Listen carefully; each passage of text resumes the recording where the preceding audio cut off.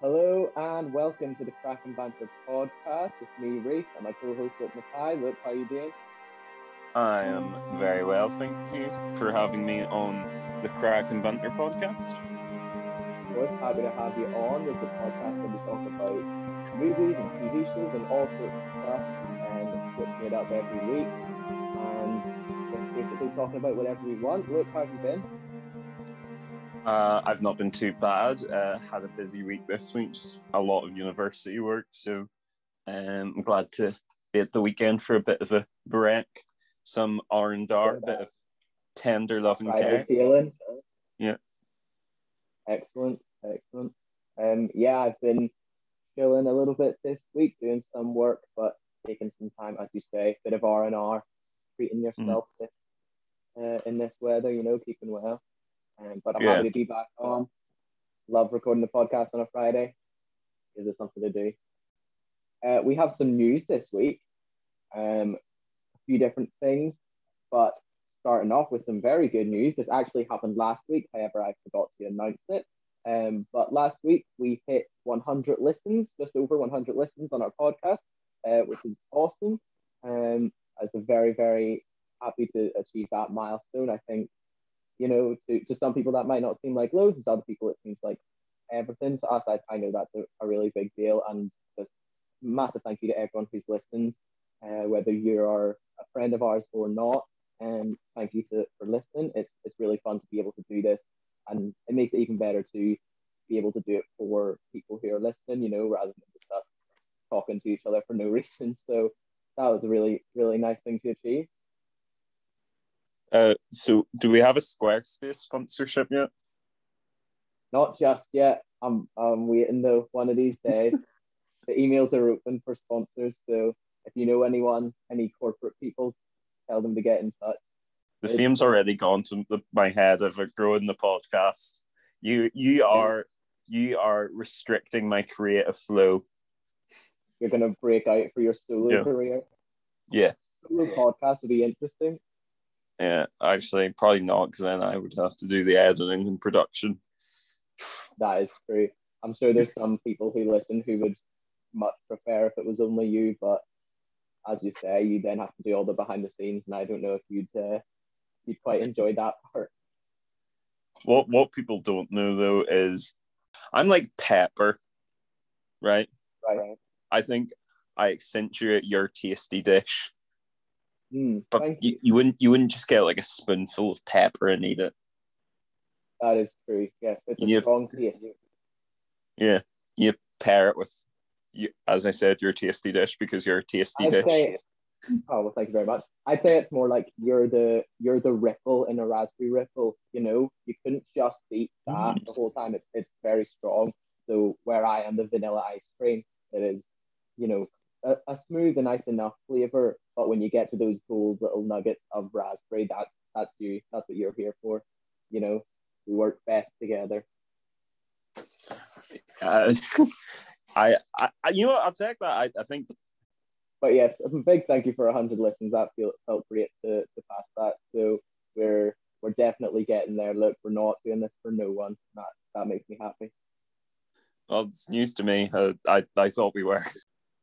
Well, for a long time we were, until we started recording this podcast. We had these conversations anyway. It was literally setting up a microphone. So it really wasn't too much of a change for us.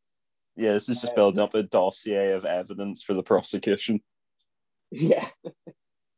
But we have some other news. Not loads of news this week compared to last week. Last week was very news heavy, but a couple of things. We got the official Spider-Man trailer for the new Spider-Man movie, No Way Home. Did you see anything coming out about, or not trailer, sorry, title? Did you see anything coming up about these titles? Did you see any of that social media stuff? Yeah, I saw the sort of build up where the different actors tweeted out their titles, but then obviously I don't think any of those three actually wear the title. And then I saw the wee video they did, which I thought was quite fun, especially if you paused on the whiteboard, you got all the wee jokes, which I quite enjoyed. So for anyone who hasn't kept up with these things, because you maybe aren't as much of a nerd as us, the three actors, from three of the leads from the Spider-Man current MCU Spider-Man movies. So Tom Holland, Zendaya, and the actor who plays Ned. I cannot remember his name. But Who's they gotten all Hinch? posted. He has, yeah. But they all posted different posters to their different social medias. But each of their posters, they had different titles, different fake titles for the new Spider-Man movie, and then it was revealed a day or two after the actual title, which is Spider-Man No Way Home, which I think is fun. I don't know if that is meant to allude to anything about this potentially being a multiverse movie, if that's got anything to do with it, if those other titles are clues, or if it was just a bit of a funny joke about Tom Holland obviously is quite famous for spoiling things in the MCU, so maybe it was a bit of a joke about that. I'm not really sure. Do you think any wild theories, Luke? I mean, I think with the Spider-Man titles, it's kind of been like, well, the first one was literal because it was just the homecoming thing was like the end of the movie. But I mean, Far From Home, whilst it did go far from home, I mean, the movie concluded at home, so I don't think it's particularly hard. I don't think there's anything to particularly divulge from that title. I think it's probably more based on the fact that the moment he's going to be on the run because of what happened at the end of the second movie. I didn't think about that. Yeah. Yeah, I would expect that it will subvert expectations. I mean, 1 and 2 were very good at that. They sort of, Spider-Man movies in the past sort of played things quite straight because the movie was more of a vehicle for Spider-Man to exist in. But I think now with those Marvel Spider-Man movies, they've been a bit different, a bit wacky, which is kind of a weird verb. Thinking about it. Sort of, it's one of those ones where you just say that a word because it's the one that comes into your head rather than wanting to pause to think of something better. They are wacky though. I think it's a good word. Yeah. So I think the multiverse will figure in because I think that's obviously going to be the next overarching storyline for the MCU.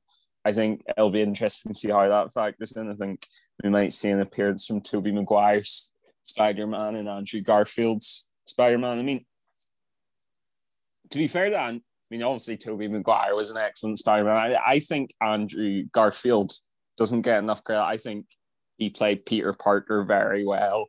He was just somewhat. I think he's great.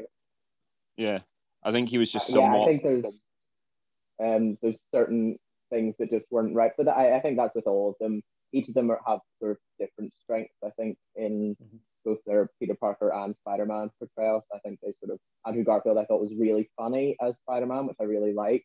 I thought he had a very funny kind of persona, more of a lighthearted Spider-Man compared to Tobey Maguire's very much like just doing all of the sad stuff that Spider-Man's ever been through, and then Peter and Tom Holland's I think is a nice sort of middle ground between those. So I think it's very much a Goldilocks and the Three Bears kind of scenario. Tom Holland is just right for Spider-Man. Who's too big and who's too small? Well, no, Goldilocks and the Three Bears. Are we talking like the chairs, the beds, or the porridges? It's neither. It's a new version for Spider-Man. It's Tobey Maguire's too sad, Andrew Garfield's too cool, and Tom Holland is just right. Yeah, that was kind of the hardest to believe bit of the Amazing Spider-Man movies. Oh, it's social outcast Andrew Garfield. Please ignore the fact he is insanely hot. Yeah. Not the Tobey Maguire and Tom Holland aren't hot, but I mean, just like Andrew Garfield. I mean, come on, the man's like you're the most typical looking leading man in Hollywood. I think there was also just such a lack of effort to try and make him seem uncool as well. They gave him a skateboard. They didn't give him the Peter Parker nerd hair. They let him have his just insanely beautiful Andrew Garfield Hollywood hair. Yeah. Just no effort to make him not the coolest man alive. Yeah. I mean, sort of, I think they got more the ages more spot on for the casting of the newer Spider-Man movies because, whilst they were good in their roles, like Andrew Garfield and Emma Stone did not look like high schoolers. Whereas, like, Tom Maguire, I think, arguably looked like a 30-year-old man. Because he was a 30-year-old man. Yeah. To be fair, Tom Holland and Zendaya, I think they are in their 20s, but they do still look like high schoolers. Yeah, and I think also Marvel kind of know that now as well, that I doubt they're going to keep making a Spider-Man movie that's set in high school for the next 4 or 5 years. I think they'll age out of those roles as well, which I think is good. Which is nice. It's nice to see that Spider-Man journey, which I think we sort of got with Tobey Maguire, but to have it in the MCU where you've got this pre-existing universe is very cool, because I think that's where Spider-Man interacts best, is in the big New York, this filled world of like pre-existing characters and stuff. I think that's where Spider-Man shines, I think. Yeah. Well, I mean, in the comics, his arc, he does start in high school, but I mean, that's like only the opening bit of his arc. He always moves into sort of adult life, and he becomes a successful scientist and whatever. So I'm sure we'll see more of that. Exactly. We've got that. You've got his science. You've got also him working at the Daily Bugle as well, like his photography and stuff, and then all the different characters he interacts with. Spider-Man quite famously will sort of is quite close to a lot of his villains. I mean, we saw that in Homecoming even, that like the Vulture was his girlfriend's dad, at the time, and all those sorts of things. There's a very famous storyline, I think, where Doc Ock marries Aunt May in one of the comics. Which I'm not sure if they'll do that in this with After Millennia, but I just love that idea of like Spider-Man having to confront these people who he's very close to. I always like that. I hope they explore some of those things. I don't see why Doc Ock couldn't marry Aunt May. I think Iron Man was interested there, but I mean, obviously he's out of the picture now. Be hard for those two to get married now. Yeah. But yeah, I mean, it's not like they're gonna stop making Spider-Man movies anytime soon. However, I did see that this is the end of Tom Holland's contract, but he did say that he'd come back in a heartbeat anyway. But I wouldn't dwell too much on that. I doubt that means anything really. I'd be shocked if Tom Holland didn't come back and make a million more Spider-Man movies. Yeah, I'd be very surprised if he come back. I sort of feel like we're nowhere near the end of his Spider-Man story. No, definitely not. I think even compared to sort of how we started with Iron Man and stuff, we already started not necessarily near the end of their arcs, but Tony Stark is already a grown man whenever he starts. Same with Captain America, he's a man out of time, so it felt like they had things that they were working towards to have a payoff, and then that was the end of their arc, which I really enjoyed. I really enjoyed how they did that. Whereas Spider-Man, it feels much more like we're opening up his life into this universe that could be the next 20 years of Marvel, Yeah. I think he's going to sort of be the key player, and also the audience surrogate, I think, for a long time for the next, as I say, it could be the next 20 years of these Marvel movies. That's going to be how the audience sees it. It's going to be growing up with Spider-Man, especially for the likes of me and you, who that's the age that we kind of are at as we watch these movies. So I think he's an important player for sure. I wonder if they'll ever end. Sorry, go ahead. I wonder if they'll ever end. I sort of got existential there when you were thinking about it, thinking it'd be weird if the MCU outlived me. I know. I don't know. It could happen. I mean, the comics went for a long time, and they've just shifted media, I guess. It'll be interesting to see if we ever get old that we fall off it. We go, these stupid new young characters coming into the MCU. It's not like the old days with Spider-Man and Iron Man. It'll be interesting. I'm not sure how. I mean, that's a long time in the future, so we'll see. But another Marvel property actually got a trailer this week. We got a trailer for MODOK. This is a new animated series coming to Hulu. So not too connected to the Marvel universe. I think it's not connected at all, but um, it looks quite funny actually. I hadn't really heard anything about this until I saw the trailer, um, but it looks really good. It's similar animation to a lot of the Robot Chicken sort of stuff, and it looks like it might be a similar kind of humor, which I know you're a fan of, and I think is Yeah. hilarious. So it looks really funny. Did you see anything about this? Uh, Actually, there's something in the back of my mind that they were doing a Modoc series, but didn't realize a trailer had been released. But I think it sounds like a good concept because I mean, Modoc's very funny in the comics and stuff, and I think the only problem is if it's not sort of like part of anything. Uh, it would be annoying if they didn't like if some characters feature because like I mean some of the best funniest Modoc moments are like him with Deadpool or Wolverine or whoever. So I'd like Yeah, to see some crossover. yeah. I have no idea how any of the legalities work with Hulu and Marvel. As far as I knew, Marvel had pretty much everything back, under the Disney rights, but Yeah. maybe not. Maybe this is a thing where they lend it out. Maybe this was in planning for years and it's only coming. I don't know. There's so many things there with the all different contract signings that I really have no idea how any of it works.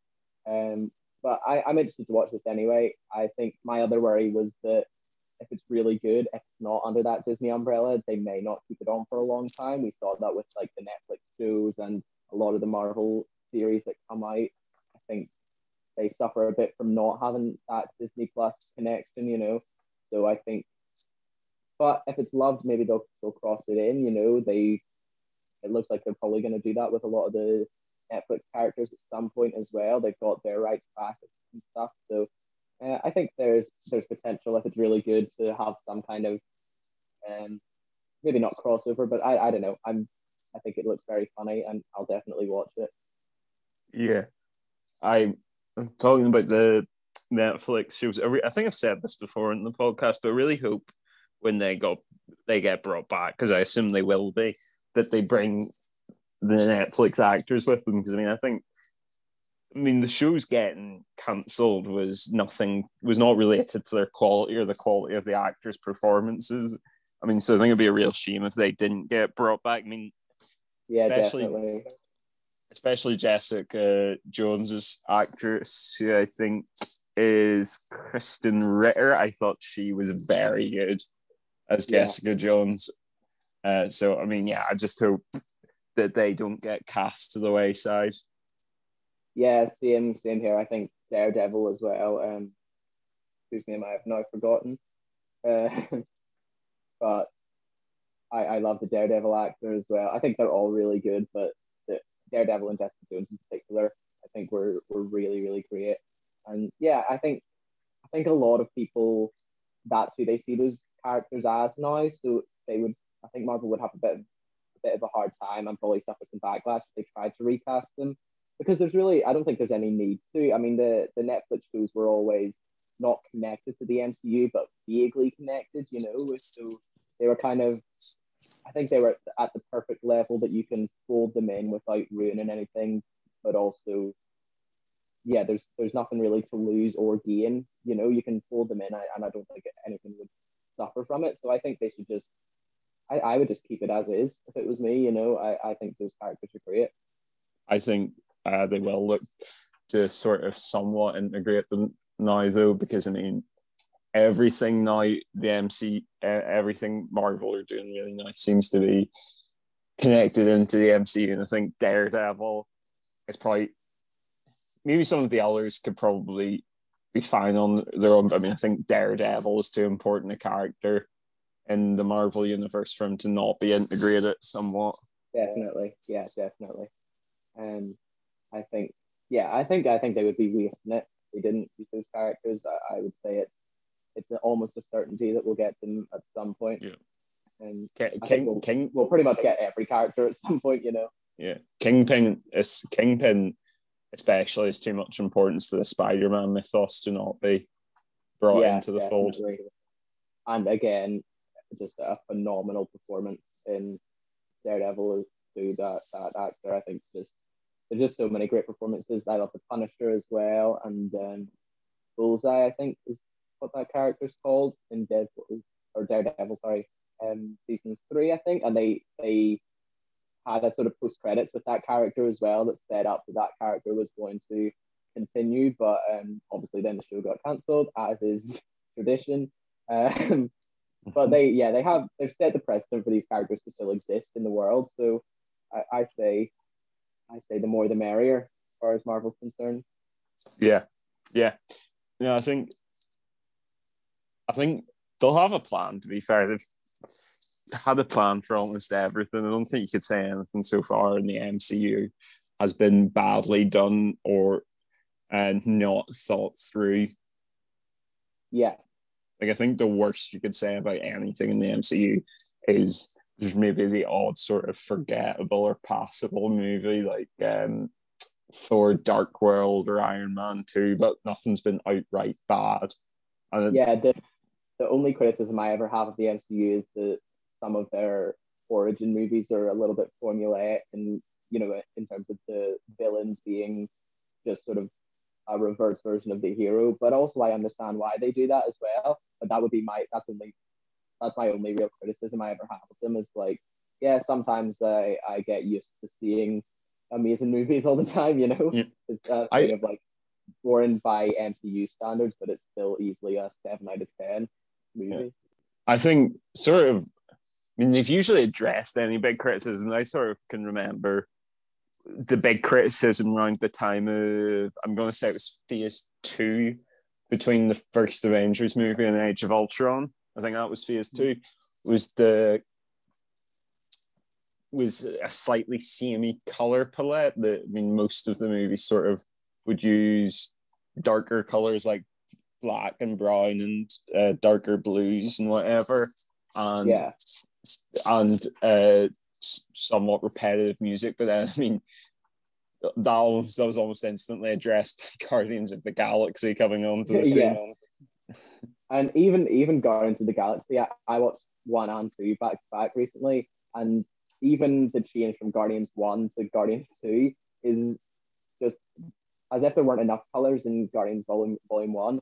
By the second movie, it's just up to 100. It's the most colorful thing, and I think maybe initially a part of that was still trying to fit into that.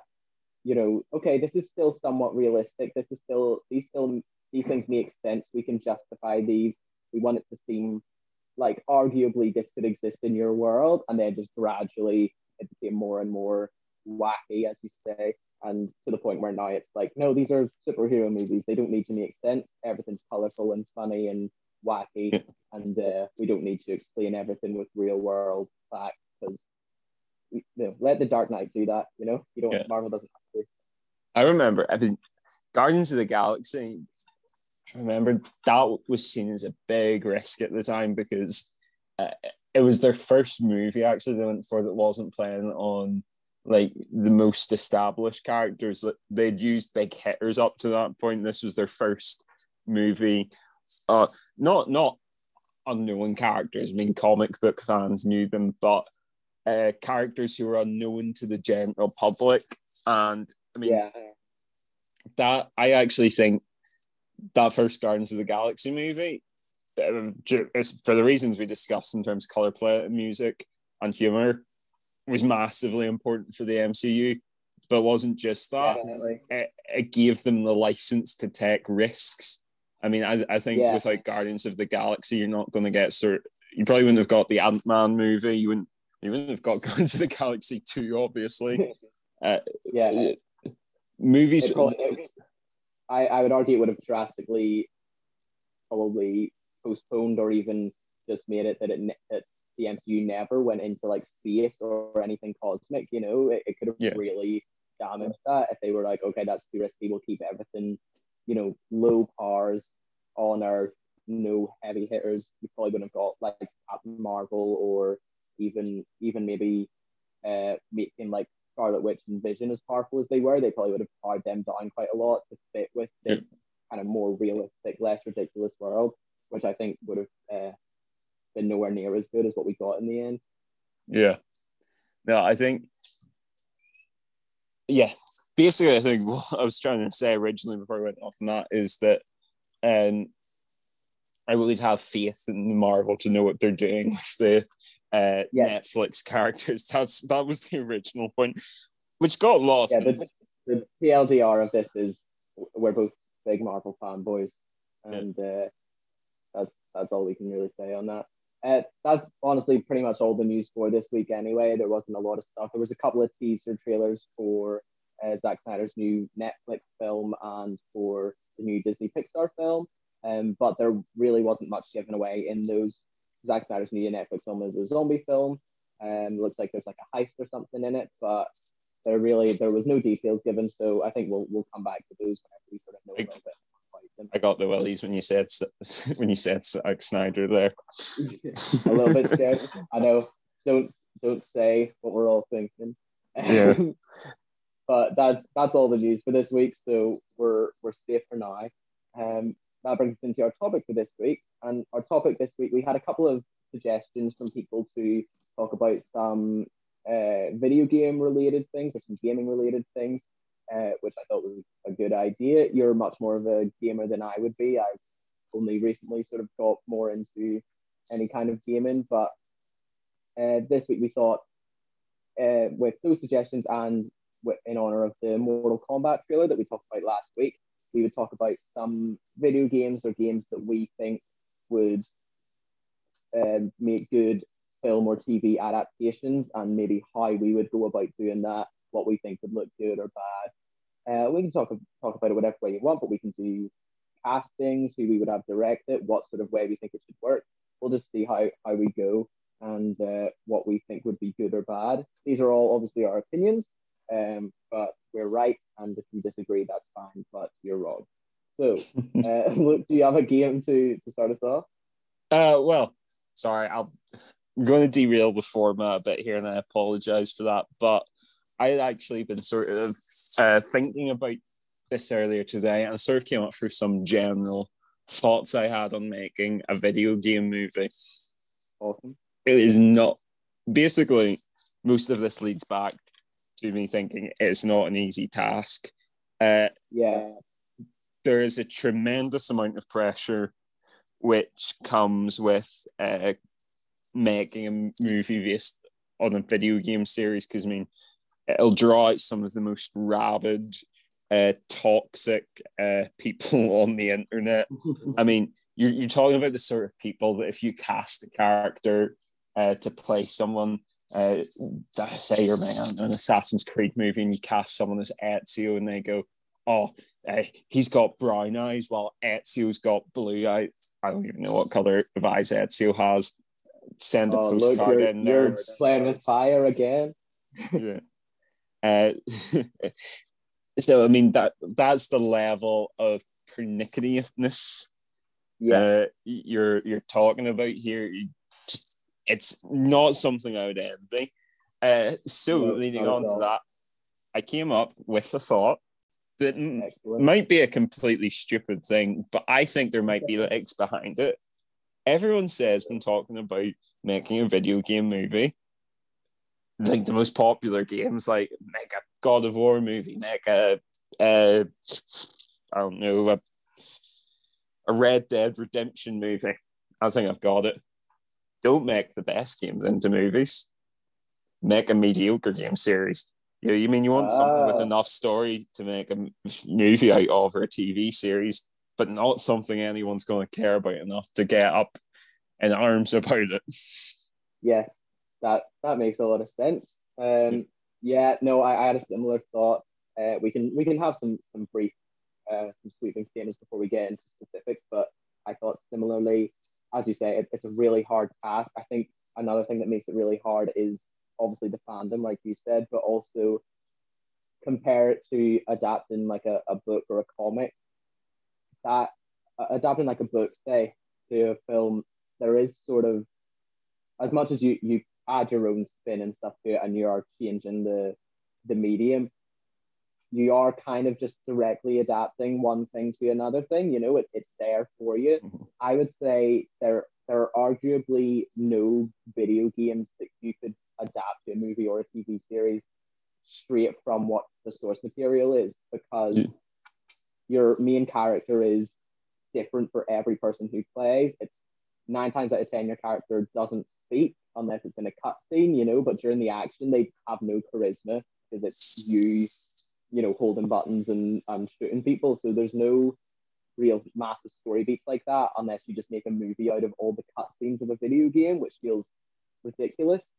So you always have to, if you're making a video game movie or TV show, you have to mold it slightly and change certain things about it, which means picking what you're going to do for it. You need to pick something that can be molded in that way without destroying what the fans love so much, which is such a hard thing to do, you know, to try and take story and gameplay and make them into something watchable without ruining it for everyone. And it introduces all these questions of, should you follow a new story set in that world, but then does that feel like you're wasting the characters that already exist? And there's so many things that go into it that just make it so hard.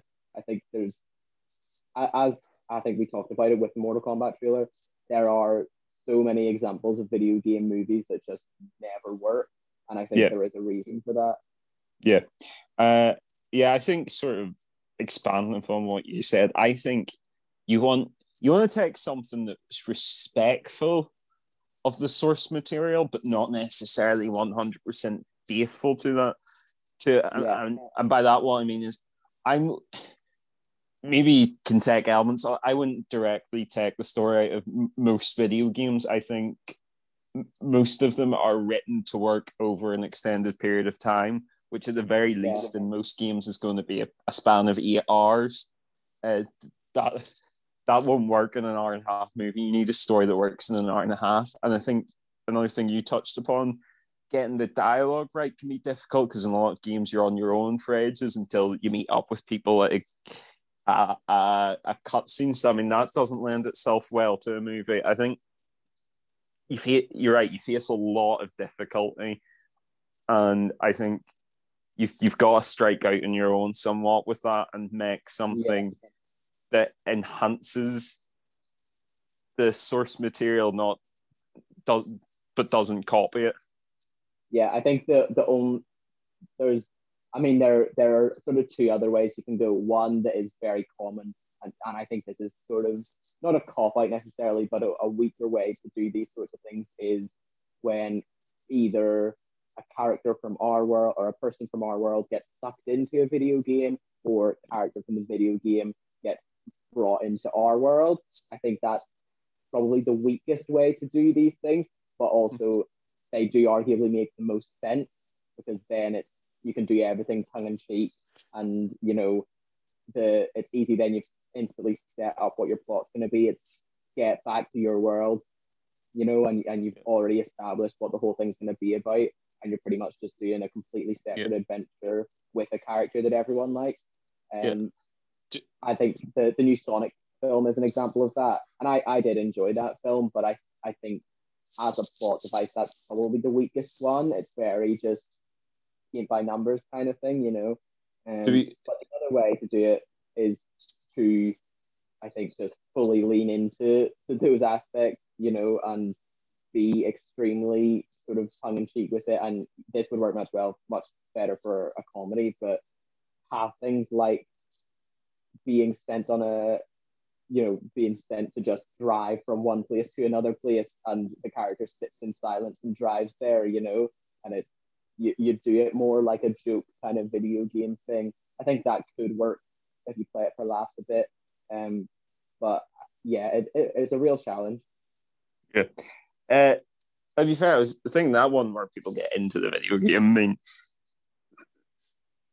that can be good if it's done well. I mean, I was thinking there, Jumanji, I think it was Jumanji Welcome to the Jungle was the first one of the modern ones. I've not seen number 2, but Jumanji Welcome to the Jungle, whilst not based on a video game, is about people getting sucked into a video game. And it was really good. It was really funny. So, I mean, that format can work if done well. But, I mean, to be fair, most formats can work if you do them well. It's just hard. No, I liked Jumanji as well. I think, as you say, though, it wasn't based on a video game, so maybe that's why I think the thing is, if you're basing it on a video game already, it's more that just seems like the lazy way out. It's when you're weighing up your options, it's like, okay, let's do this because that's an easy way to explain why this is happening. You need to decide. You also need to decide how much you want to acknowledge that it's a video game.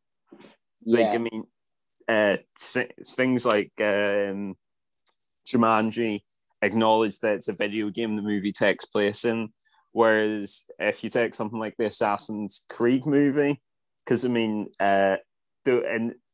in those video games, the events that happen in the video games in that universe happened in real life. So they're basically just a replication of what happened in real life. So as far as I'm aware, the Assassin's Creed movie, it didn't take place in a video game. It was a depiction of a fake historical series of events. So I think that's something you have to decide early on. Is it a video game in your movie, or is it not real? Because it's not real, but you know what I mean. Is what's happening in the movie real? Set in the video game universe, or is it a video game that exists in our universe? Kind of. Yeah. Well, that's good. We've sort of set our parameters of what we think makes a good TV or film based on a video game. So, do you have any in mind that you think would work? Yes. I was actually sort of racking my brains for this because most of the ones that often people say would make a great video game or TV series have already been done as a video game or a TV series to varying levels of success. Then I thought of one. Okay, maybe if there is a movie of this, there might be. There's none that I know of, so at least if there was, it wasn't well known. I know I said earlier as well that you should maybe do a mediocre one. I've actually picked one of my favorite games of the last few years. I think a movie based on the modern Wolfenstein series would be brilliant. Are you familiar with Wolfenstein? I am vaguely familiar, but give us a little explanation, just because I wouldn't know everything about it. Okay, so listeners may be familiar with, there was a video game series in the 90s and 80s called Wolfenstein. I'm not thinking of those ones. Those ones were kind of from a more simplistic time of gaming, but they weren't story heavy. I'm talking about the new Wolfenstein series, which has two main games so far and one side game. So the two main games were Wolfenstein The New Order and Wolfenstein The New Colossus. So to give a very quick synopsis, Wolfenstein The New Order is about BJ Blazkowicz, who is a US soldier who, in the final days of World War II, is storming Castle Wolfenstein, which is the rumored base for a Nazi super weapon that would turn the tide of the war, if not stop. Whilst storming Castle Wolfenstein, he sustains an injury that puts him in a coma, and the game starts. So then what happens is he wakes up from the coma, and basically they didn't stop the Nazis, and the Nazis deployed these super weapons which turned the tide of the war.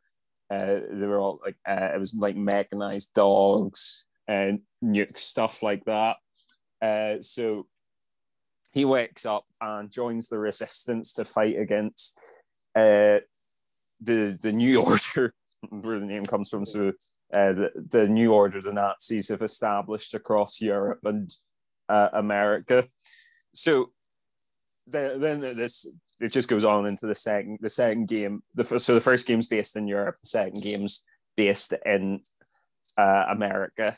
I think they're both set in the 60s.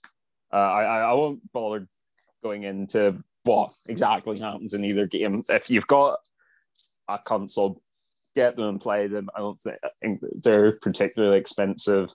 They're really good. So I guess probably what you're thinking is, why these two games? They do sound like kind of paint by the numbers, fight the evil Nazis.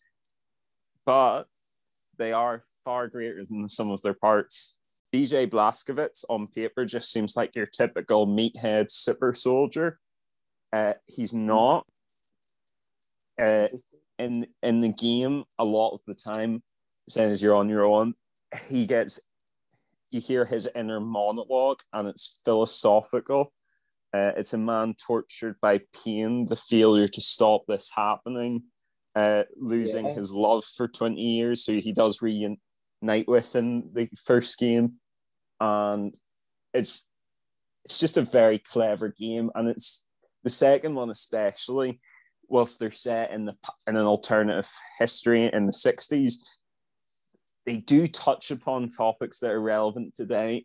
These are very clever, very well done games that, if done right, they're movies that could hit a lot of relevant points for today, as well as just being very entertaining. I mean, I should say why the games are fun as well. They don't just have a great story. They've got some of the fastest paced shooting and gunplay that I've in any game I've played in the past few years. So overall, I've rambled for a while here, but I just think they would make great movies if done well.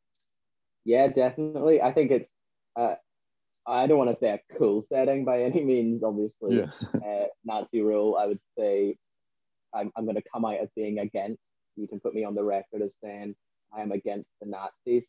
Controversial, we don't want to lose our Nazi. Actually, I was going to say that as a joke. We don't want to lose our Nazi listener base. If we have a Nazi listener base, we very much would like to lose it. We are very much an anti-Nazi podcast. Yes, and I'm not afraid to say it. Look, okay, I'm not afraid to come out and tell the world that this is an anti-Nazi podcast. All right. Yeah. Anyway, without getting too political, we've established our stance. What I mean by a cool setting is that it's always fun to watch people fighting Nazis in a movie. That's what I mean. It's, it's a solid, well-established bad guy as far as I'm concerned.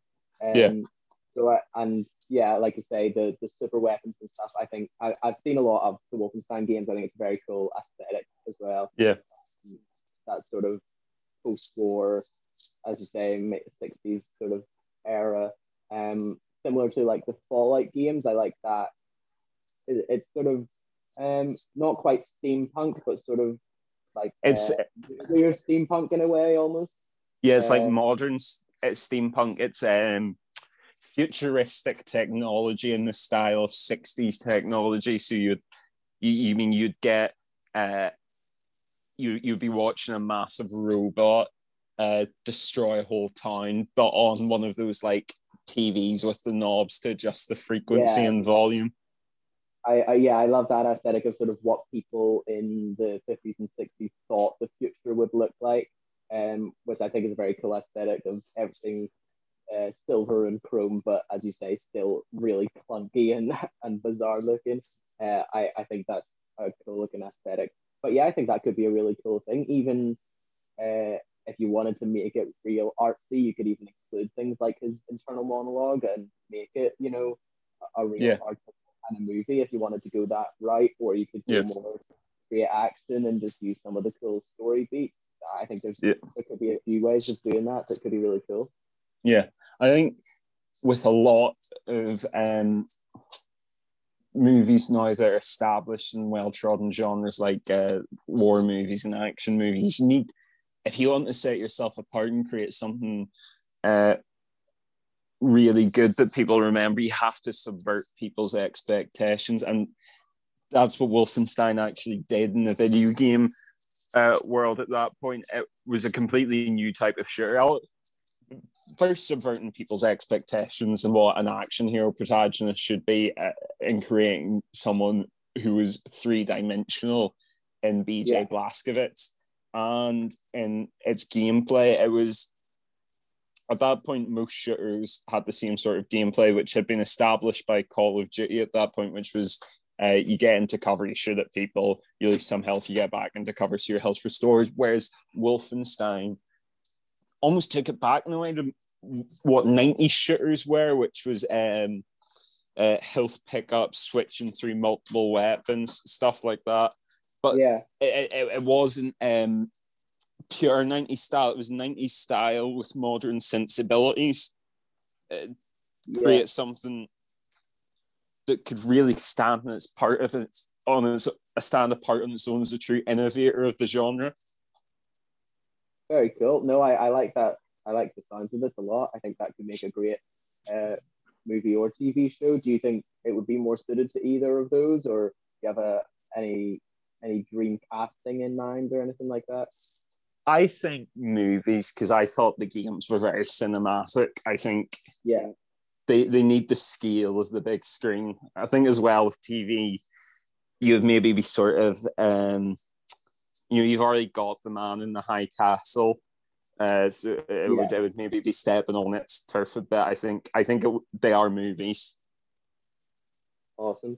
You could get, and I've lost the name unfortunately, but the director who directed Rogue One, whose name I've totally forgotten. Yeah, so Really talented action director, but also Rogue One is a perfect example, but some of his other movies as well.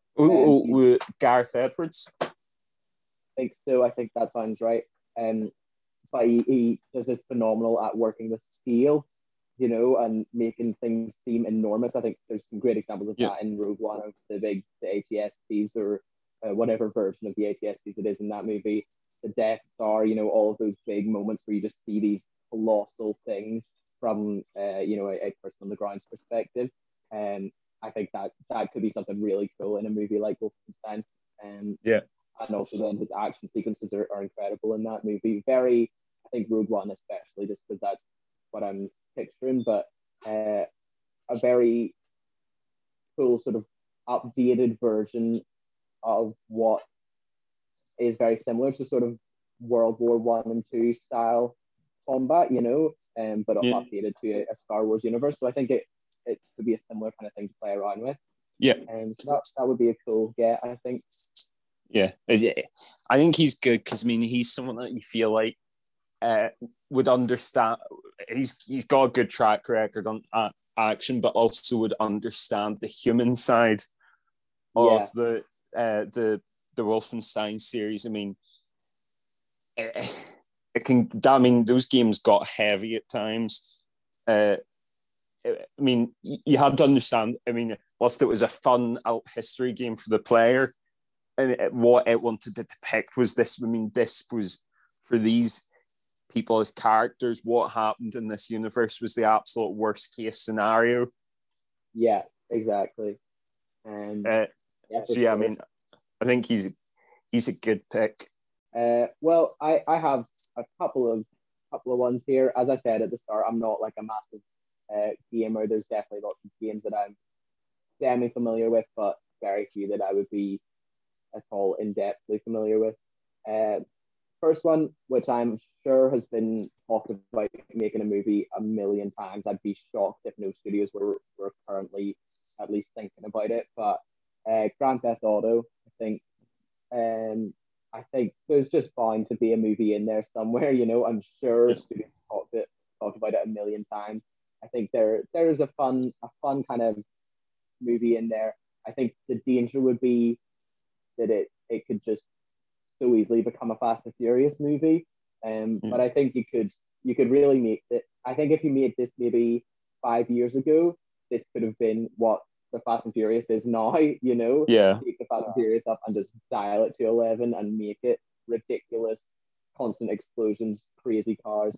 I think the danger now would be that it might be too close to a Fast and Furious, but I think there you could just do some ridiculous fun stuff with that, doing maybe one of the heists, or I don't know, playing around with just ridiculous characters. But I think you'd have to go just way too ridiculous for that, to make a GTA movie. I think just go above and beyond, make everything huge and silly, and have the characters and ridiculous glasses, wearing masks, all that stuff, like we see in the game. Yeah, I think you've got to do it in excess, because if it becomes realistic and grounded, like the stuff they do, then just becomes sort of grimy and horrible. But when it's in the context of this like ultra surreal but somewhat realistic universe it's set in, then it becomes funny. Like sort of, I'm almost thinking like you know the way It's Always Sunny in Philadelphia. Yeah. You can laugh at it because it's funny and the stuff they do is funny, but it's really absurd. And the show does basically do all it can to tell you these are completely abhorrently awful people. Yeah, I feel like you've got not to do it that way. The main characters at all. Yeah, you shouldn't root for these guys. You shouldn't base your morals off of them or try and you shouldn't relate to the characters. It should more just be an indulgence of watching kind of gratuitous everything. Yeah. That being said, dump all the philosophical nonsense. Just give this movie to Michael Bay. Yeah. I think there's no point trying to make this a Spielberg classic or anything. I think give it to Michael Bay and just say, do everything you want to do. Everything, and then when you've done it, give it to a 13-year-old who's had 7 Monster Energies and ask him if it's good enough. And if he says no, then go back to the drawing board, Michael. This is the time to prove yourself, Michael Bay. See if you really can pull this off. But yeah, I think it has everything that a good popcorn movie needs. To just like, yeah, this is what we want. So I think there's a movie in there somewhere that I'd be shocked if we never got a GTA movie. Did you sort of, I was just thinking when I said Michael Bay, I sort of had in my head for a reason. I've not seen this movie, but I know sort of its style and what it's about. Have you seen Pain and Gain? I've not, no. It's like a Michael Bay movie. It's sort of the reason I thought it could work. It's sort of like, it's a really absurd sort of I was going to say satirical. I suppose it's not really satirical. It's just like an action comedy movie where these like two roid head bodybuilders plan a robbery. Nice. And it just goes completely ridiculous. And it was supposed to be quite good. So I was sort of thinking you did it something like that where you just turn the nonsense up to 11 and have lots of explosions and action sequences. You could come out with something really entertaining. Yeah, I think actually a good way to do it is obviously Michael Bay directed Pearl Harbor, but you know that sort of it's often said that Pearl Harbor was Michael Bay's response to Titanic. Have you ever heard people say that he saw Titanic and he thought, I can do something like this? So I think what you should do is someone should sit Michael Bay down and show him Pulp Fiction, and then say, okay, did that inspire you at all, Michael? He'll go, yes, GTA is my vision. This is my Pulp Fiction, And I think you'd come out with a GTA movie if you told Michael Bay to make his version of Pulp Fiction. But as far as I can tell, he is a good filmmaker. He's just also batshit insane. Exactly. That's all I'm saying. I think, if Michael Bay directed his version of Pulp Fiction, you'd get GTA. I think that's a good thing. Michael Bay's Black Panther. Oh no. Michael Bay. Philadelphia, directed by Michael Bay. I think I could never get bored of watching Michael Bay's versions of different movies. Michael Bay's Coach Carter. Well, apart from Michael Bay's Transformers. Which are fine Bay's, for like an hour, but then you find out they're 2.5 hours. Yeah, I don't envy anyone trying to do a Transformers binge. Take Michael Bay, give him an unlimited budget, but give him a strict editor, and you'll come out with a great movie. I think you're right. So that's my thoughts. But yeah, I think Michael Bay could be a great GTA movie. Do you have any other ones? I've got a few risky ones. Yeah. Sort of playing on the Rockstar theme. I think the Red a Red Dead Redemption movie could be really good, but I mean, that's the sort of one where the story in the video games is so good. I just can't see anyone being able to create something better. You're going to come out with something worse than the video game. Yeah, I think the risk with that would be you would have to depart a bit from the video game story, and then you're just making a western at that point. Yeah, yeah. Which That it could still be great, but it would be one of yeah, those things where you sort of think, why did they make this a Red Dead movie when it's kind of just yeah. suppose, That's what I mean by risky. Like, I mean, there's no way you could try and just remake the stories from either Red Dead 1 or Red Dead 2. I mean, those stories are like considered some of the best in gaming. You would just create something that would be derivative at best, just bad at work, like just awful at worst. Yeah. But it is a very cool setting. I mean, we both love a Western, but yeah, I think there's interesting ideas there to have like a more action heavy Western, you know. And yeah, I don't know what you do. I think there's potential, but yeah, like you say, it's a challenge.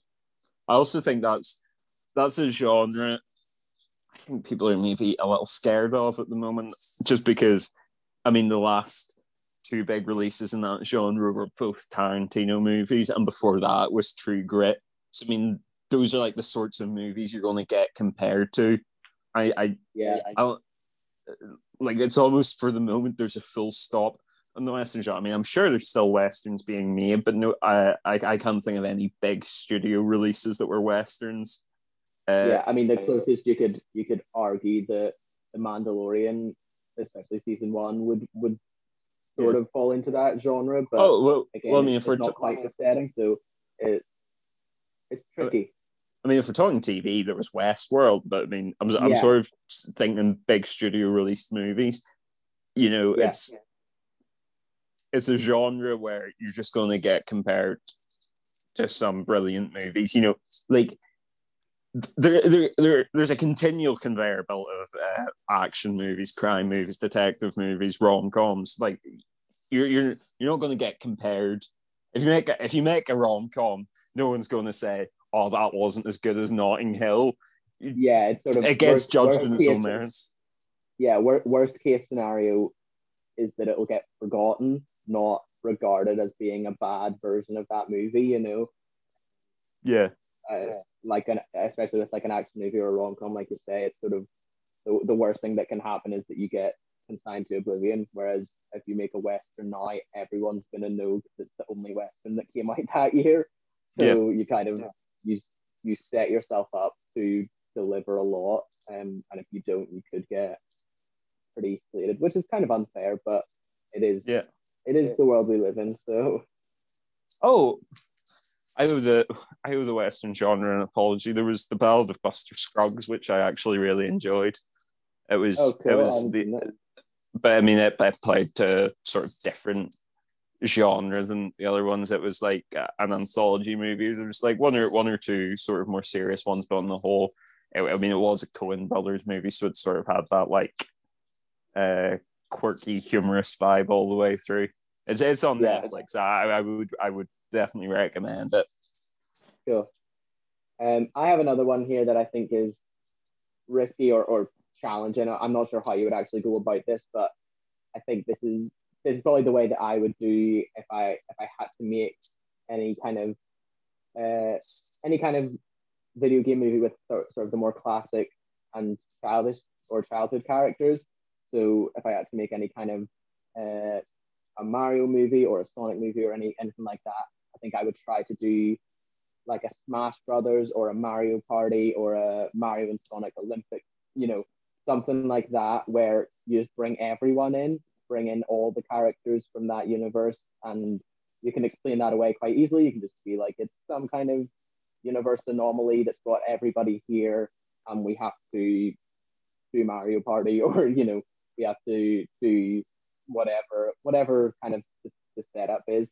But I think if I had to do it, that's how I would go about it. I just try and do all the characters, you know, then you've got payoff for every audience member. Everyone's going to see their favorite character.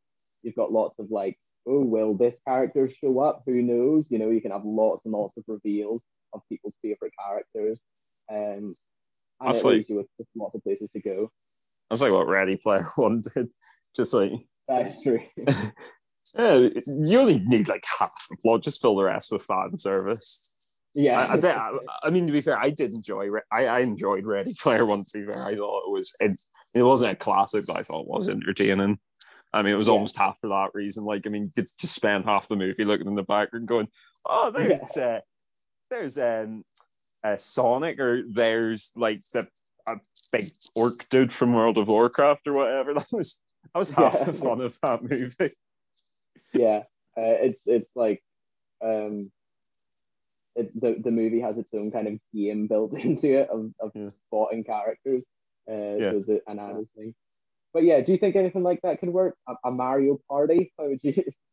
Uh, you know, Um, this would definitely be more along your lines of your Jumanjis and stuff. Of there, you're forced to play a game or do like a Smash Bros. Where you're forced into some kind of combat I tournament, something.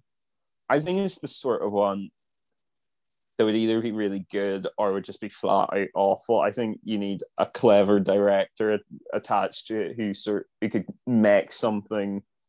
I think probably about the 20th time I said this on the podcast today, but I mean something subversive that isn't quite what you expect. I mean, Yeah, I wouldn't know where to start, but I mean, I'm assuming just give the reins to someone who's clever, like Edgar Wright or something that can make something really interesting. There's yeah. there's I another think. great video Oh game yeah, movie that's not the. I mean, there is a Scott Pilgrim video game, but I think it came after the movie. There's another great video game movie, Scott Pilgrim versus the World. yeah, yeah. Um, I think you could. I'm not sure. This joke might wear thin in the first 5 minutes, or it could work. But um, this could be a fun thing to make really gritty and realistic, you know, and play it like a Mario Party where it's six Nintendo characters, or however many play in Mario four players in Mario Party, and they get trapped, you know, in this world, and it's this real gritty sort of Hunger Games style thing of we're forced to play here every year, you know, kind of thing of they get brought in and they don't know why they're there and they're forced to be pit against each other to win, and you know, one of those things of um only the winner can escape or something. And I think that could be a funny joke, whether I that th- would work for an entire movie or not. But it would I be, I was just thinking, I think it would maybe work better in the format of something like a Black Mirror episode. yeah, yeah, that would be cool. But that would definitely make me laugh, you know, of just seeing these Yeah, characters. If it's like live action and you sort of have similarly to how they did Riverdale, they took all of like the Archie comics characters who are these lovable, very cartoony characters and made them, you know, hot buff people. You do that for this, so it's you know a 6'5" buff Italian Mario, yeah. you know, and I think that could be really funny. But I'm go. I'm again, go. it might be the sort of thing that only works, like you say, for an episode, or maybe Yeah, it becomes the next big, you know, teen novel movie. yeah. I'm gonna say this to someone who's never watched Riverdale. When you've not watched Riverdale, it's hard to know how good Riverdale is because Yeah, everyone either seems to think it's the best thing on TV or it is absolutely awful. yeah. I mean, the only real scene I've seen from it. Have you seen that clip where Archie is talking to the guy about playing high school football? Yeah, It's so funny. It's like it got shared around as like you know, and people say Riverdale doesn't have good dialogue, and it's this one kid who's like, whenever I was 7, I was a drug mule because my nana was in hospital and I was selling drugs to pay for her treatment. And then Archie goes, well, then you have never known the highs and lows that come with playing on a team in high school football. And it is so funny because this is said with full sincerity. Like the show isn't a parody, you know. That's not a joke. That's what the writing in the show is like. And I don't know if that's just one particularly awful scene or if the whole show is like that, but it made me laugh so You hard. watch, I think you watch the show That. ironically, because I mean, if there's stuff like that in every episode, I just think it would be the funniest thing I've ever seen. Yeah, I would keep coming back to see what ridiculous thing they say this week. Yeah, I don't know. I'll maybe give it a go. See if it's because if you could watch it ironically, it would be hilarious.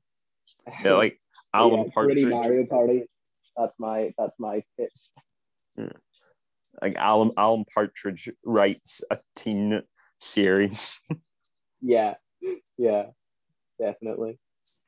But yeah, I had a couple of other little ideas, but do you have anything else before we close it? I did have a thought. I'm not check this out.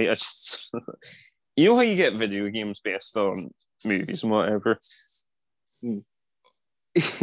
Just as an experiment, I want to give someone like the video game of a movie that they've never seen and tell them to make a movie based on that video game, just to see what it comes out like compared to the original movie. Yeah, I think that would be really funny to see someone try and make a movie version of a video game version of a movie. But also, in saying that, there are definitely video game plots that I would love to see in a movie. I think like the Batman Arkham games, I would love to see a movie, a Batman movie where he's trapped in Arkham Asylum fighting through his rogues gallery. I think that would be a really cool plot. So there are definitely some things that could work with that. And I think video games have done really well.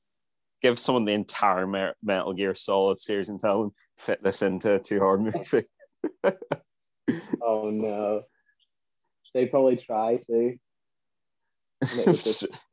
I don't think Metal Gear would work.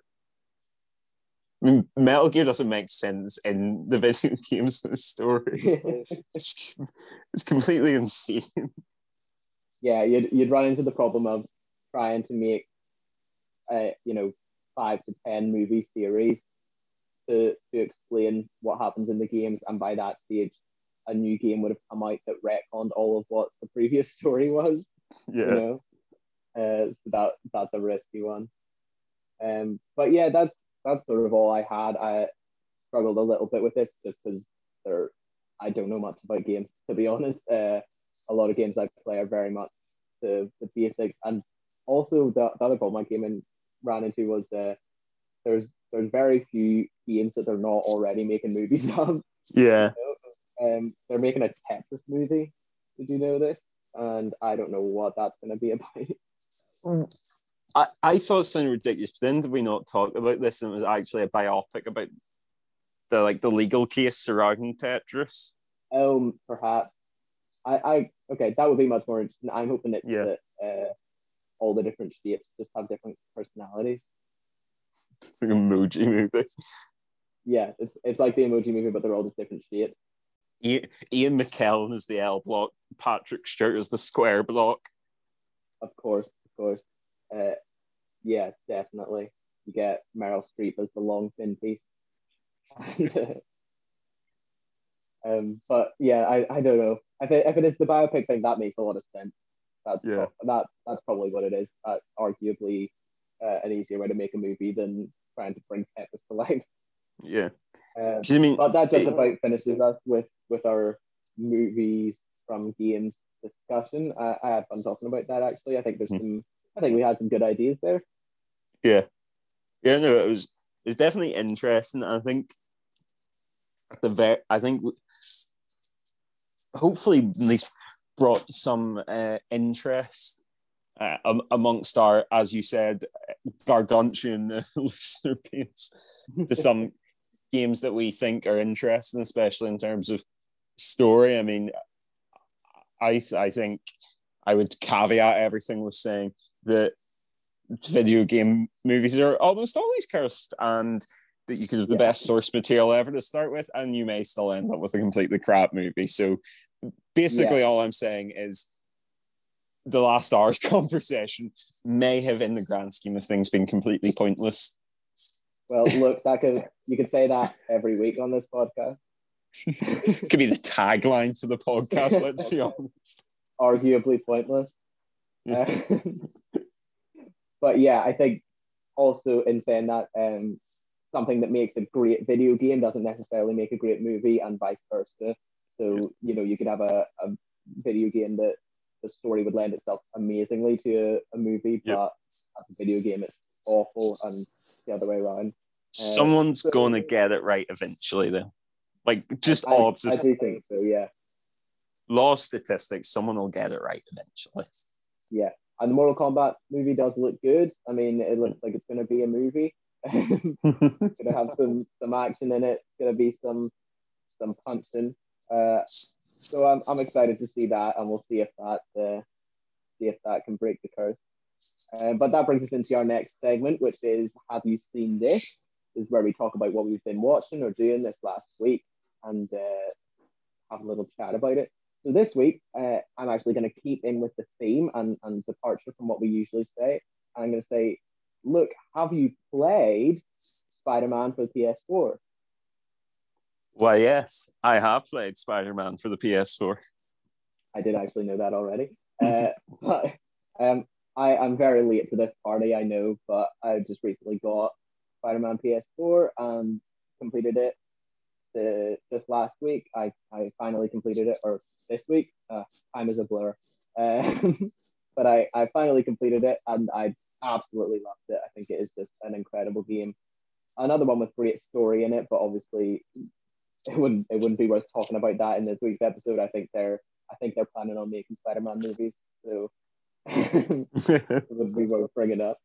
But yeah, I thought it was great. Just, I mean, great gameplay. Obviously, I like pretty much everything about it, but I thought the story was also just incredible. Some really great moments that were just felt very, very true to the Spider-Man character. I think was the best thing.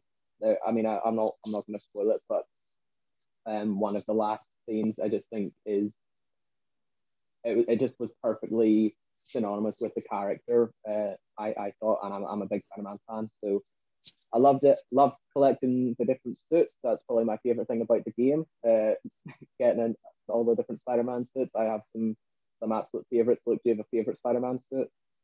I can't remember. It's been a while since I played. There was one that was sort of like, there was one I used that was kind of like futuristic, was sort of like metallic and gold and stuff. I really liked it. Yeah. My favorite Spider-Man. This is my favorite Spider-Man costume, just across all media, so from comics and everything.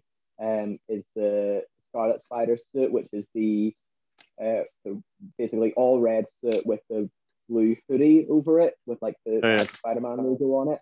I absolutely love that suit. I don't for any particular reason. I just always loved that suit from the comics, so I was so glad that they included it in the game. I was swinging around in that a lot. I think that looks great. That's I like any of the homemade looking kind of ones as well. I think they're always. I think it's just an extra bit of charm to whenever it looks like he's made it himself. Yeah, I also really liked. I think you could unlock this. It was like in the style from the comics, like the original Spider-Man symbiote suit.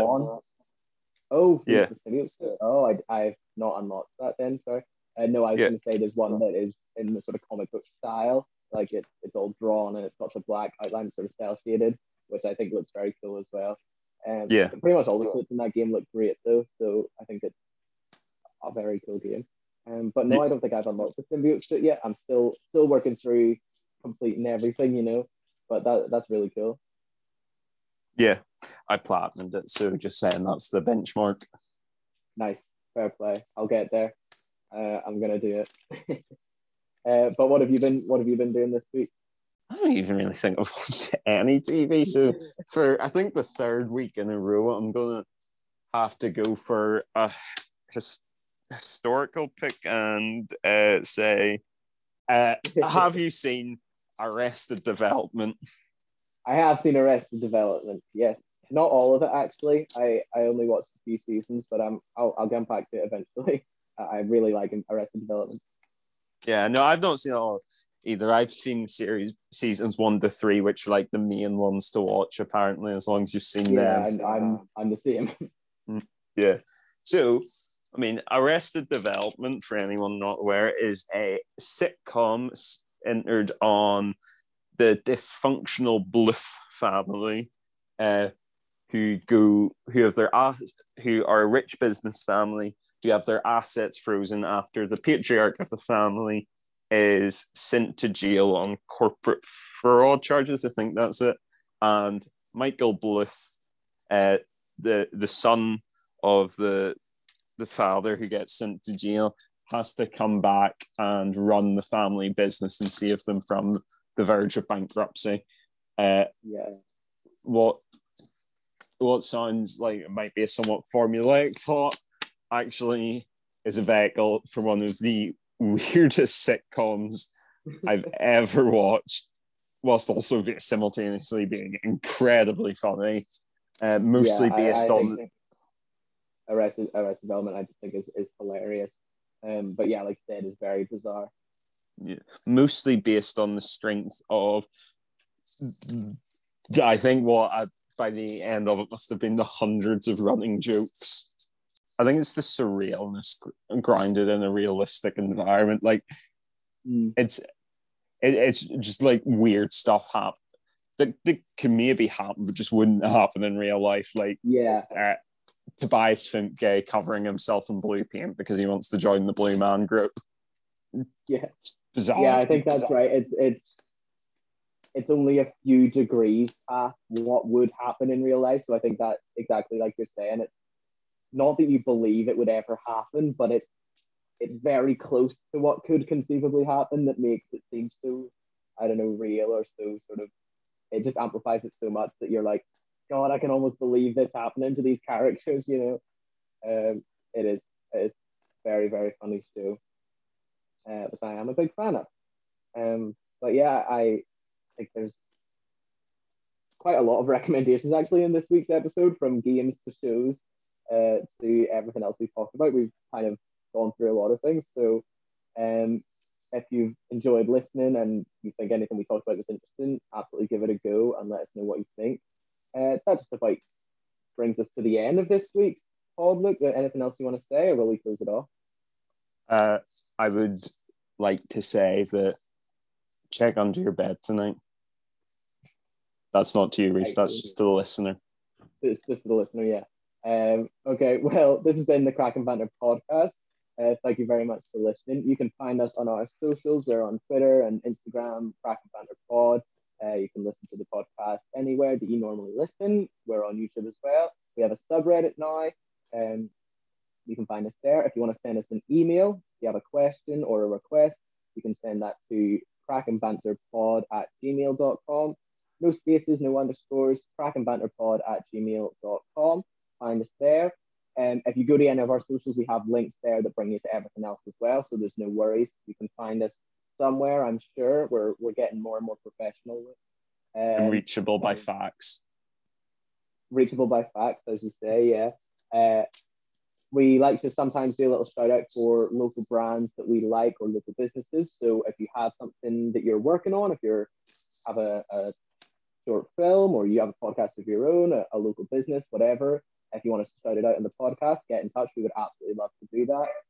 I'll shout out this week because I shouted them out on the Lost episode from a couple of weeks ago, the podcast episode that we sadly lost. But I would love to shout out NI Streetwear Collective. They're a clothing brand from Belfast based, I think, and I've know them sort of vaguely. I've bought a lot of their stuff before, and I sort of worked with them a couple of times. They're really great guys, and they make some awesome clothes if you're at all interested in streetwear and that sort of thing. Absolutely check them out, and they're really, really great. That's NI Streetwear Collective, a very cool local brand. But that's us done for this week. So thank you very much for listening again. Look, you want to close this off? Thank you for listening to the Crack and Banter podcast. Weather and traffic updates will follow after the news. Thank you for listening. Thanks for listening, guys. We'll see you next week. Bye-bye.